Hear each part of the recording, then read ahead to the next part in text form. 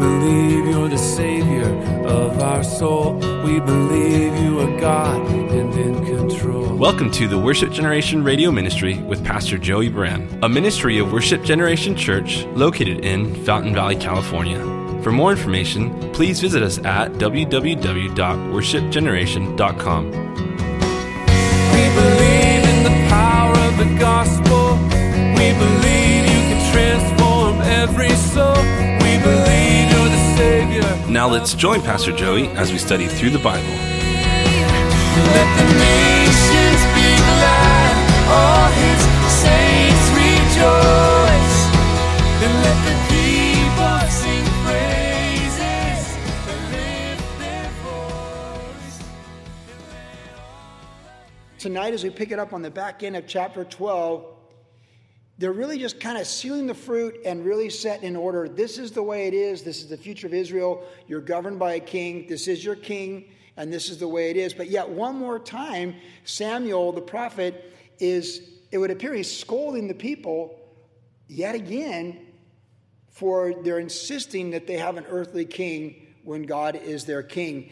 And with that background, he had said in the latter part, around chapter 15, 16, that God was going to give them a sign. We saw all those signs for Saul last week that he would be the king. And now the people are gathered together and he's going to give them a sign. And the sign is God's going to send this thunder and rain during the wheat harvest as a sign to them that they've done rebelliously and wickedly in asking for a king, an earthly king, instead of God being their king in their covenant with them. And again, the timeline is about 1000 BC in the Old Testament under the Mosaic covenant.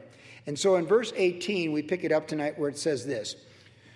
So Samuel called to the Lord, and the Lord sent thunder and rain that day, and all the people greatly feared the Lord and Samuel. And all the people said to Samuel, pray for your servants to the Lord your God, that we may not die. For we have added to all of our sins the evil of asking a king for ourselves. Then Samuel said to the people, do not fear, you have done all this wickedness, yet do not turn aside from following the Lord, but serve the Lord with all your heart. And do not turn aside, for then you would go after empty things which cannot profit or deliver, for they are nothing. For the Lord will not forsake his people for his great name's sake, because it pleased the Lord to make you his people. Moreover, as for me, far it be from me that I should sin against the Lord in ceasing to pray for you. But I will teach you the good and the right way. Only fear the Lord and serve him in truth with all your heart, for consider what great things he's done for you. But if you still do wickedly, you shall be swept away, both you and your king. And after this, it just goes on into life after King Saul. This is that final sort of inventory. You ask for a king, this is your king, this is what you get. But in this text, the focus isn't so much on Saul being the king. The focus is on the people and where they're at and asking for this king. And now they have this king, and it's not God's best, but he is their king. And really, if you were to summarize what God says to them in this passage after this great and mighty sign where the people are fearing the Lord properly, the invitation comes from Samuel for yet another chance. It really is another chance for the people of Israel. Now, we remember that during the time of Judges, everyone did what was right in their own eyes, and that the word of the Lord was rare in those days. And God gave them some good judges who did good things, but essentially for 300 plus years, it was pretty lawless in the land of God. There were faithful people like Ruth, which we saw the story of Ruth and Boaz, but really very challenging times. And now all that changes. The time of the judges gives way to the time of kings. And this first king is King Saul from the tribe of Benjamin. He will be rejected by the Lord for his sin and rebellion, be replaced by David from the line of the tribe of Judah, which was the promised prophecy back in the book of Genesis, through which all the prophecies concerning Jesus Christ are related. But this just random experience with King Saul as their king for a while. Remember, he's taller than anyone else in Israel. He's better looking than anyone else because the Holy Spirit tells us that. He's an extremely good-looking man. He's handsome. He's tall. He looks like a king in people's eyes. Like he should be the guy that's calling the shots for us. And now the people, they've got him. He's their king. And so in this background, the Lord is speaking through Samuel, and he's giving them another chance. The Bible tells us, of course, that his mercies are new every morning. The Bible is always, the Holy Spirit's always looking to bring people to repentance and restoration and renewal and revival with the Lord. Because we do tend to be like sheep that go astray. If we're not nurturing our faith and building ourselves up in our faith, if we have faith in Jesus, we are going to drift from our faith. That's why the Bible warns in the book of Hebrews about drifting and fading away. We're told to seek first the kingdom of God and his righteousness before anything else each day. And then all the things that could cause us stress and fretting will be added to us. We just need the kingdom perspective, and we need to see Jesus on the throne, high and lifted up as the author and finisher of our faith. And when we have that perspective, we're good. But his mercies are new every morning, and they have to be, because in essence, if we don't do anything, we'll drift away. And even if we do the right things, we're prone to still stumble into the wrong things. That's just a reality for all of us. So as we look at this text, we are reminded yet again that God wants to, in his church and here at Worship Generation, for us tonight, and for the body of Christ as a whole, what he's always doing in our individual lives, in our homes, our families, in our local church, in our community, in a nation, and with the body of Christ on planet Earth. He's constantly, through faith in Jesus, the work of the ministry of the Holy Spirit, by the redemption that Christ provides us, constantly bringing people back to himself. He's constantly renewing, reviving, restoring, and building up that which is broken, making straight that which is crooked, that sort of a thing. That's what the Lord's always doing in our lives and in the world around us for the church. So with that in mind, here in the very beginning of like another chance, because God's given them another chance, the people say in verse 19, "For we have added to all our sins the evil of asking a king for ourselves." Sin discourages us. And some people just deny sin. But sometimes we're so frustrated with sin, we feel like we're never going to have victory over sin, that we just get disheartened, and people just don't even try walking with the Lord. They just walk away from the Lord. Like, I'm never going to have victory. This is too discouraging. This is too disheartening. It's a narrow gate. It's too hard. It's easier just to smoke weed, be an alcoholic, act like an idiot, and just let my marriage go to the wayside. And people do that all the time. It's easier to just do nothing for a lot of people, take no risk, and just be dependent upon other sources, whether it's government or handouts from family or strangers, than to just go forward. And so we just have to realize that we know that this is true because sin separates us from the Lord. So sin is discouraging. It has a consequence. David himself said in the Psalms that when he was in sin without repentance, that his bones rotted within him and they ached within him. And we know that sin has a physical effect on the human body. So often people have physical sicknesses as a result of suppressed sin in their life, unconfessed sin and unrepented sin. We know that. So here the people are like, it's almost like when a drug addict does drugs again and train wrecks things. We did a drug and alcohol ministry for years in Vista, and you'd see people be clean for like 5 months, 6 months, 7 months, no crystal meth, no coke, nothing like that. And then there they go. Just a little bit of prosperity, a little bit of money, and off they go on a binger weekend, and then they come back after tweaking for 2 nights or whatever, and they want to be restored to their wife. They want to still have their job on Monday, and they can be so despondent. And it's a cycle. It'd be so frustrating. It'd be such a frustrating cycle because you want to encourage the wife to take him back, and now he's been clean for 7 months, and oh, what a huge step back it is after you've been clean to 7 months to fall back this way. And what happens, you'd find, is people would just be so despondent. They'd be like, well, why even try? Why even try? My mom was an alcoholic. I'm an alcoholic. Like, it's just the way it is. And you get this defeated attitude. And again, I'm talking in the context really people call themselves Christians. And you get a sense of being defeated. When I came back from Vermont, I did an outreach with a band with these young kids. They're really neat kids. Their names are Tim and John Foreman. Their band at that time was called Chin Up. Chin Up was their first name of their band because they wanted to encourage people through their music. Of course, a year later, Chad Butler's kid joined their band and they became known as Switchfoot. But I remember at that outreach at North Coast Calvary, I asked the Foreman boys, because I knew them from when they lived in Virginia Beach. They went to the church that I pastored. And I asked them, like, chin up. Like, what's the deal? They're like, well, we want people to be encouraged. We want people to go forward. They were teenagers at the time, both really good surfers too. Chin up. See, that's what Samuel was saying in this text here. Chin up. Yeah. We're like, oh no, I did it again. Oh, I can't believe I did it again. Like, oh, it's so frustrating. I'm trying to do the right thing. And now my wife's mad at me, or my husband's mad at me. The boss has fired me. And you ever felt like that? Just like, or failure of marriage number 3. It's like,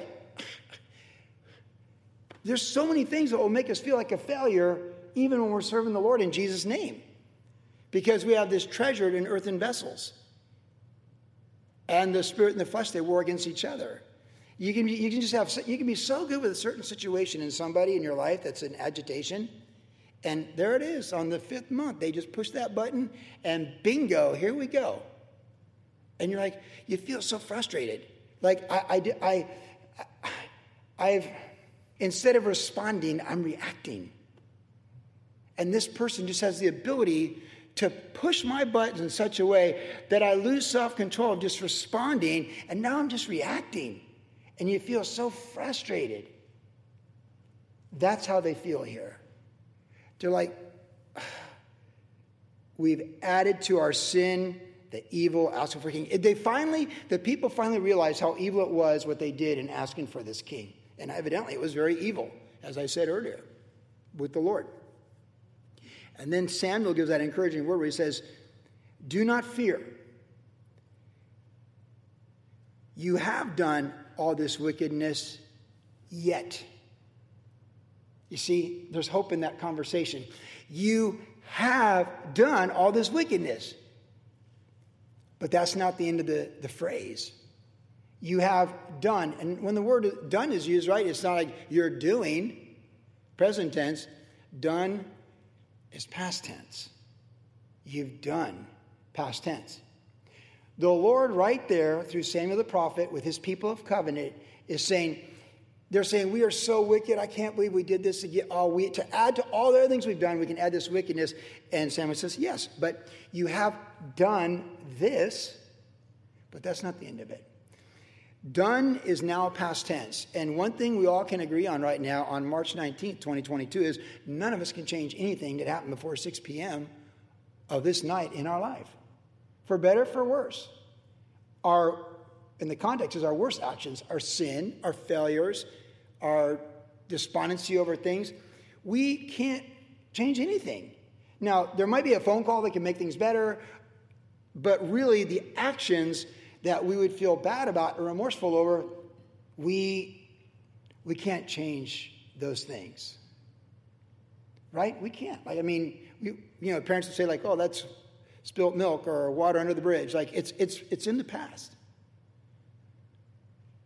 I really appreciate that the Lord puts the past in the past.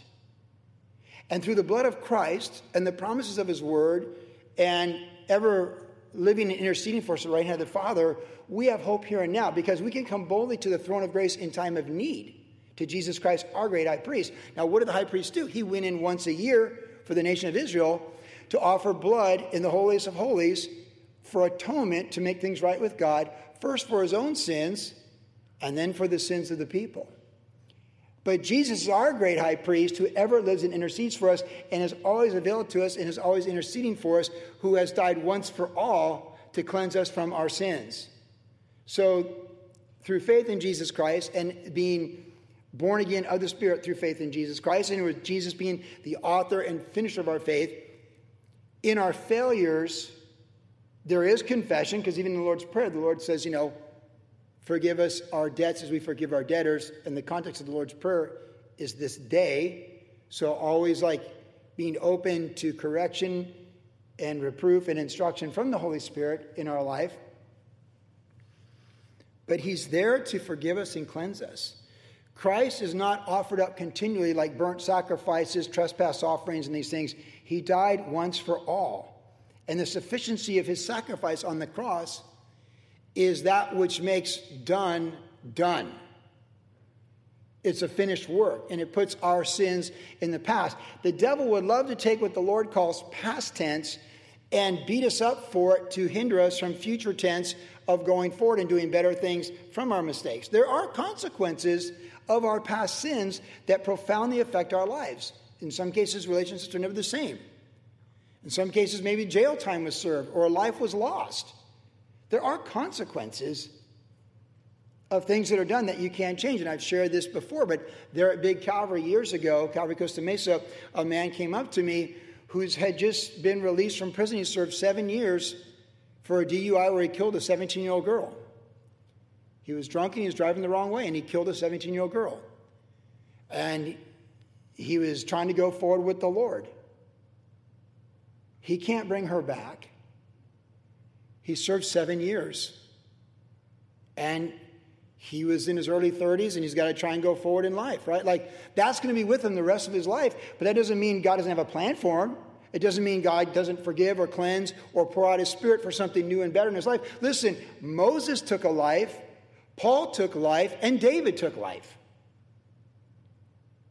So we understand that what's done is done and needs to stay done. And the devil wants to bring, and so often it's family members that want to bring the past back, right? That aren't saved. Isn't it so true? They want to remind you of all your failures. And see, your family has stuff on you that no one else has. Everything. I love being with my sister and I had a great time with her. But Barbie can push my buttons. She just can. And it's like, oh, here we go, day 2. And she can. And in all fairness to her, I can push her buttons too. But we want to build people up, not do things that push their buttons, right? The past needs to be the past. This is the idea and the thought that the Holy Spirit has through Paul when he's in prison writing to the Philippians. And he says, forgetting what lies behind, I press on to what lies ahead to the upward call of God in Christ Jesus. And it's super important and of supreme macro priority in our life as followers of Christ that we can let what's done be done and receive forgiveness, own it, learn from it, but not let it discourage us to hang our head in despondency, to be a quitter and to just give up. Yesterday's sin is no excuse for not going forward in the power of the Spirit today. Because that cheapens the cross and the power of the blood and the empty tomb. Yesterday's sins and failures are meant to be that which was done, but not that which is now. And if the Son came to set us free, and we're free indeed, then even if we feel like we haven't found that, we should be looking for that and going after that. Because if we haven't found that in areas of our life, it's not because it's not available to us. It's just because there's something that needs to be worked out. But it's not because the promise isn't obtainable or applicable to the life of every single believer. It's because some self-determination, some choice, some self-will is not broken enough before the Lord to let the Lord do that. But some people, because they don't let God have dominion over this part of their life or these failures or these nightmares of the past or these failures of the past, they just quit. And haven't a lot of people quit in the last couple of years? A lot of people have quit. A lot of people kind of quit on life, actually. I mean, suicide is way up. Way up in all age ranges. Suicide is way up. Because people are just like, I can't do this. I can't do this anymore. People are just like, this is insane, right? We know things are insane, but that doesn't mean we quit. Like, here we go. Let's run the next play. Like, what's next? Like, that's what faith is.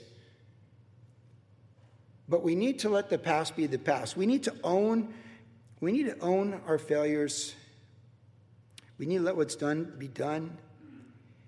And we need to grow and learn from those things. And then we need our chin up, because Jesus Christ died for those sins.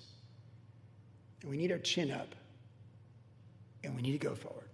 So I just want to remind you tonight, first point on another chance, make sure the past stays in the past. Let what's done that's a failure, an embarrassment, keep it there. And don't let the devil bring it back. Don't let people bring it back. And don't you bring it back. And don't use it as an excuse for lack of growth and going forward with Jesus Christ today. That is completely unacceptable with the promises of God in Jesus' name. Now, the second thing is, so we got to own it. So we have to own it and put it in the past and keep it in the past. What's done is done. Yeah, we've added this, but Samuel says what's done is done. Past tense, own it. It's no one's fault but your own. And we got to go forward. Now, then he says, you have done all this wickedness, there in verse 20, yet, see there's a comma? Isn't it nice it's not a period right there? Aren't you glad when we're being held accountable for our sins, that it doesn't just go like, oh, you've done all this wickedness, period. End of story, end of subject, end of sentence, end of paragraph. Aren't you glad that's not, but it's like, oh, there's a comma. Yeah, you've done all this wickedness, comma. Yet, and there's a few yets in the Bible, quite a few of them actually, but this is a really good one. So maybe circle it. I've got it highlighted and circled. Because when the prophet is telling you, the greatest prophet of the last 400 years says, yeah, you have done all this wickedness, you're like, oh man. Yet, there's the lifeline. There's the pool life preserver. Yet, that's not the end. Christ didn't die on the cross. He had the sentence end. You've done all this wickedness, period. Now go home. It's over. Hang your head and forget anything applies to you. You've done all this wickedness, and the resurrection tomb puts a comma there. The resurrection from the tomb puts a comma there and says, yet do not turn aside from following the Lord. What this is saying right here is don't let your failures of the past keep you from the glory and the calling of the present. That's what this is saying. That's what Samuel the prophet's saying. Yeah, you just had thunder and lightning that scared you to death. You just had like Mount Sinai come to you in your wheat harvest to affirm to you you were wrong and evil and wicked and asking for a king. But we're not going to go despondent. We're not going to do a blame game. We're going to own it and realize we had done this, but now yet we are offered the opportunity to go forward. And again, that's what we were talking about earlier, that his mercies are new every morning. That no matter how dark yesterday was, spiritually or morally for any of us, today marks a new day and a new opportunity. His mercies are new.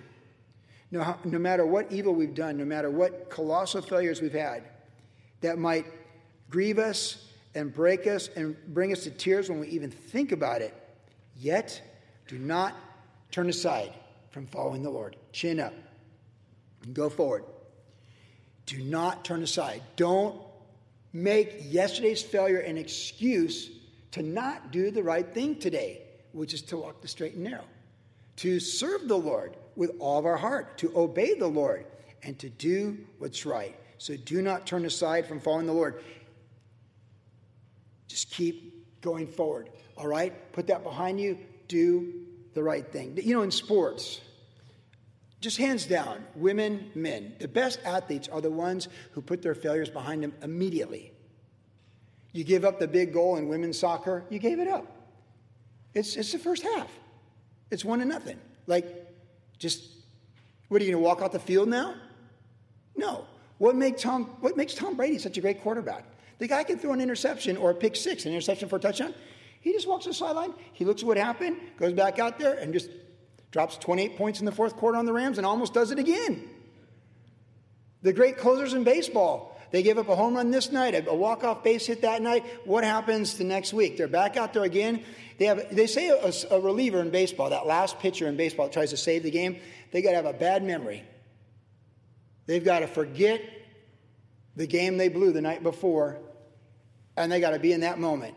And as a former professional athlete, I always notice stuff like that. And by the way, in surfing, I'm going to tell you the best surfers are the ones who fall and are unfazed. Ones who Kelly Slater falls, it's never in his head. He's right on to the next thing, what he's got to do. By the way, Gabriel Medina, the 3-time world champion for Brazil, same thing. When he falls, which is really rare, it never rattles him. But I've seen other elite athletes in surfing in the top 10. when they fall at the wrong time, they fall apart. We've seen how that can happen, right? In figure skating.